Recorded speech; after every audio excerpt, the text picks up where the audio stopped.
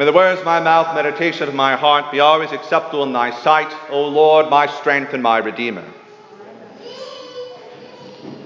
And Jesus took the loaves, and when he had given thanks, he distributed to the disciples, and the disciples to them that were set down. St. John chapter 6, verse 11. At the heart of humanity's self-inflicted separation from God is the poisonous idea that God just maybe won't be enough. Again and again, generation after generation, mankind awakes to find itself in a beautiful world of beauty and promise gifted to us by the Creator. Of course, this same world has been wounded by humanity's selfishness and sin, racked by a cosmic affliction which comes from humanity failing to be the faithful stewards of all that God has given us. As we hear in the bracing command that God gave to his first image bearers, be fruitful and multiply and fill the earth and subdue it, and have dominion over the fish of the sea and over the birds of the heavens and over every living thing that moves in the earth. Genesis 1:28. Humanity was meant to be part of the great divine project to, in love and equity, rule the good world that he had given us. This precious crowned earth-shaped jewel, this beautiful thing he'd created. For that purpose, God gave our first parents, as he says, every plant-yielding seed that is in all the face of the earth, and every tree with seed in its fruit. You shall have them all for food. Humanity, with God's breath moving in its lungs, stepped into its destiny, fed by the miraculous food of God's good creation. Before the fall of man, we see a world created from nothing as a gift for God's junior partners. We see a powerful alliance between creator and creature, in which humanity lived in the will of God for the glory of God. In the will of God for the glory of God.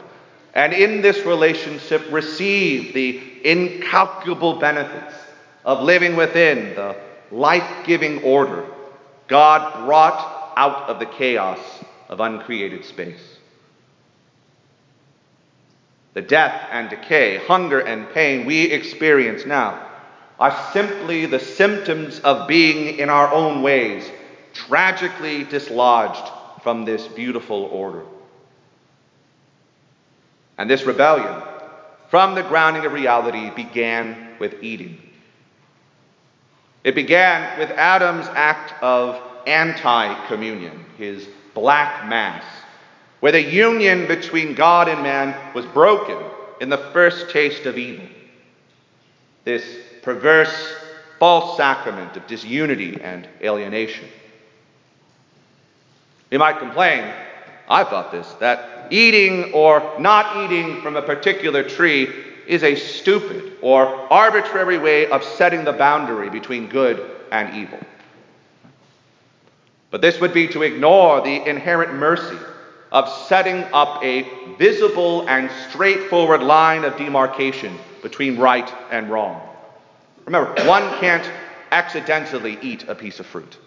It's there, it's black and white, it's real. But over and above that, we would be ignoring all the many symbols which govern our own lives. One could easily say that borders are just imaginary lines, but a walk across the Korean Peninsula's 38th parallel is to step between two very different worlds. Or what about money? Right? The dollars in our pockets have no intrinsic value. They are symbols of a value regulated by our government. And yet these symbols govern so much of our lives because of the power someone tells us they have. Whether then it is the fruit of the garden or the bread of heaven, God's symbols are much more real than these examples because they are divinely established marks of our eternal status. To eat of the fruit of the tree of knowledge of good and evil was to declare citizenship in the ranks of death. To eat of the bread of heaven is to regain again the divine benefits of being on God's side of the war between good and evil. If we think then about salvation as the Trinity's mission to bring about the new heaven and the new earth, then it all must flow through humanity regaining its dominion over the earth. This project begins with Abraham, but finds its first great crescendo in the first exodus of God's people from the land of Egypt, mentioned today in our lesson. It is there that God pulls humanity's representative people, God's new allies against evil, away from the most powerful nation on earth, defeating their false gods and chariots in a massive global display of the true God's irresistible strength and indomitable power. The Creator saves his people because it is through these people he will save the creation. By day, the new Adams and new Eves are led by a pillar of cloud. By night, fire in the sky tells them where to go, and once again, God feeds his people. As our Lord tells Moses, "Behold, I am about to rain bread from heaven for you." Exodus 16:4. Or as the Psalms put it, "So he commanded the clouds above and opened the doors of heaven. He rained down manna also upon them for to eat, and gave them food from heaven. So man did eat angels' food, for he sent them bread enough." Psalm 78:24-26. As the Israelites worshipped and prepared for their great mission to reverse the curse of Adam, they walked through Adam's wilderness, once again led by God's clear direction, once again fed from God's very hand. But, as if we needed one more reminder, humanity is terrible at saving the world. I'm always amazed at people who have faith in humanity but not in God. The kind of people who are sure there exists a future world in which we can cure ourselves of the selfishness and evil that always plagues our best intentions. This is the space one goes to find blind faith, faith with no evidence. Of course, the rest of the Old Testament is the painful story of what it looks like for a people to eat of the poison fruit of every tree they can find. God gives the law, another beautiful, wonderful, clear line of demarcation with more than one command, right? More than don't eat that bloody tree. 613 commands established to bridge the yawning chasm generations of sinfulness had created between holy God and unholy people. One can imagine in our own time trying to construct a comprehensive law. We would need about another 1,000 rules just for the internet. Right? It'd be very difficult. What the divine law here, though, makes abundantly clear is that humanity lives in a deeper and deeper valley of the shadow of death, so very separated from the love of the life-giving God. What happens? Jerusalem falls. Jerusalem falls not only because the people failed to live in the ordered world envisioned by God's law, but perversely, they joined with their pagan neighbors as Adam joined with Satan to let evil into the kingdom. And where evil thrives, holiness dies. Jesus himself dramatically acts out the future destruction of the temple during the first Passover of his public ministry, whipping the money changers and driving out the animals designated for sacrifice. St. John saw Jesus' prophetic acting out of the temple's destruction with his own eyes. And he wants us to remember is that Jesus called himself the true temple. The temple which would be torn down and rebuilt in 3 days. The temple from which the true Passover would come. The temple from which God's new and final allies would be inspirited, reborn, and empowered for the fight which lies before them. There's a staggering moment at the end of the temple cleansing when all the animals are gone and all that's left is Jesus, the one sacrifice to end all sacrifices.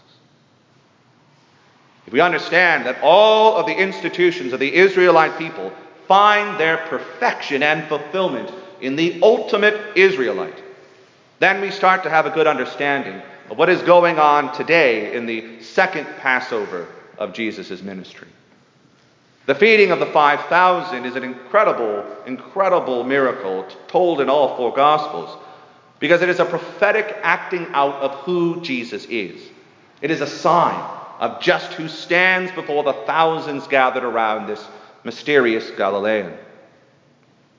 God is reaching out once again to do what he has done from the beginning: feed his allies in the fight against evil. The same God who fed Adam and Eve in the garden, the same God who dropped manna from heaven, takes the cheap bread of this poor boy and makes it a feast for his people. But again, what do the people do? By the end of chapter 6, the thousands have abandoned Jesus. God is again betrayed by the people he feeds. It is only the 12 which continue to follow God through the wilderness, feeding on the word, following the heart of the universe as he proclaims the kingdom of God. Which brings us, of course, to the third Passover of Christ's earthly ministry, the upper room where Jesus was surrounded by that same 12. And it's there in the Last Supper that once again God feeds his people. It is in this feeding, though, that all the hopes of the world rest. For it is here that the people of God, reborn in baptism, escorted safely through our own Red Sea, are given the food we need to make it through our own wilderness wandering, to stand firm against Satan's temptations and lies. God feeds us from himself, from his own perfect holiness and love, and that is how we are finally made whole. We see that through the Holy Eucharist, we are made partakers of the sacrifice of Christ on the cross, so that we never again can say, "Where is God?" Never again. The only haunting question which remains for us and our family and our neighbors and our enemies is this: where are we? Where are we? Are we the allies of God? Are we the holy family of the new Adam, once again feasting with the true God in the little Eden of our church? Or are we on the outside looking in, hoping the gluttonous extravagances of the dying world will fill us, hoping one more betrayal of the God who feeds us will bring happiness, rather than the same desperation which carried Judas to the tree of his suicide? Let it never be so. Let it never be so. God has taken our meager offerings of cheap bread and wine. He has looked into our ciborium and chalice, and he has promised to use these gifts to fill us with love and hope and everlasting life. For the first time since Adam voluntarily gave his crown to Satan, humanity has a king worth dying for. Christ is the Lord our righteousness, and he is calling us to his feast. Let us then eat at his table and be filled forever. In the name of the Father, and of the Son, and of the Holy Ghost. Amen.